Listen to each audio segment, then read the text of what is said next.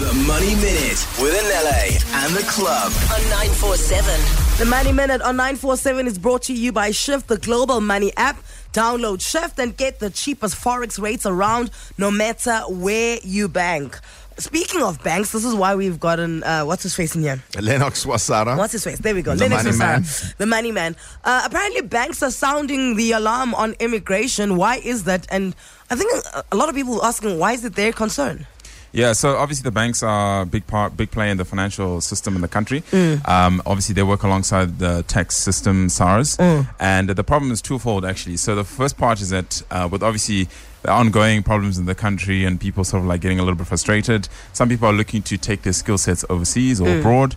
And that Which they're allowed to do. Yeah, I mean, it's a global market. Yeah. You know, we're competing with like people around the world. So companies are interested in like, I know a lot of our CEOs do very well like in Overseas. the UK and stuff like that. So yeah, so now the problem in the one side is that you've got a working population that's supposed to be about 40 million, but only 16 million of those people are actually working. 1/6 are registered as taxpayers. Yes, taxpayers. So that's the problem on hand. So that means that out of that 60 million, you've got 330,000 who are actually considered to be in the top tier. So they earn about over $1 million a year. So they're in that high tax bracket, which brings a lot of money to the fiscus. Yeah. But SARS says that they're not so worried about losing that population of people, because they said that only last year about 6,000 people immigrated. So they lost about 6,000 people to immigration. So they're not worried about that. They're actually worried more about compliance from a SARS perspective. But my worry is more for the businesses. We're losing talent. Okay. So SARS is saying that the 6,000 that left, as long as they're compliant, because how does it work if you go overseas? If you're earning overseas, you just mustn't come back here for a while. In order for you not to get taxed. No, the rule is the simple rule is where your dog is where you pay tax.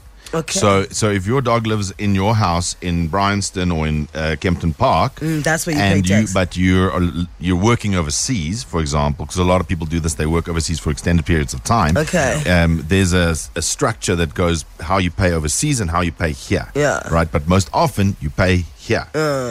You got to be based so overseas. That's the compliance that they speak of. That's what they're that talking even though about. you're working overseas, you must know that you still owe us tax here. Yes. Yep. Okie dokie then. And then you also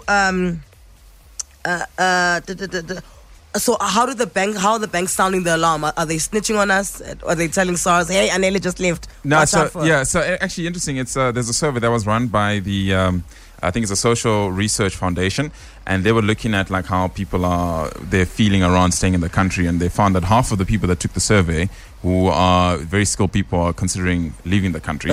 And then obviously one of the people from the banks, the Standard Bank, I think the chief economist was also sounding the alarm that, look, we are possibly losing people because of that. Yeah, I suppose the banks also can tell that people are starting to move some of their assets overseas, because I think that's the big conversation, is people moving assets overseas. Exactly. And the other thing as well is that the funders, so the investors, obviously work a lot on sentiment. And if the sentiment is more like, hey, this place is not really great to invest in, it creates a bit of a negative spin on the country. So it's more of like a perception thing than it is anything really.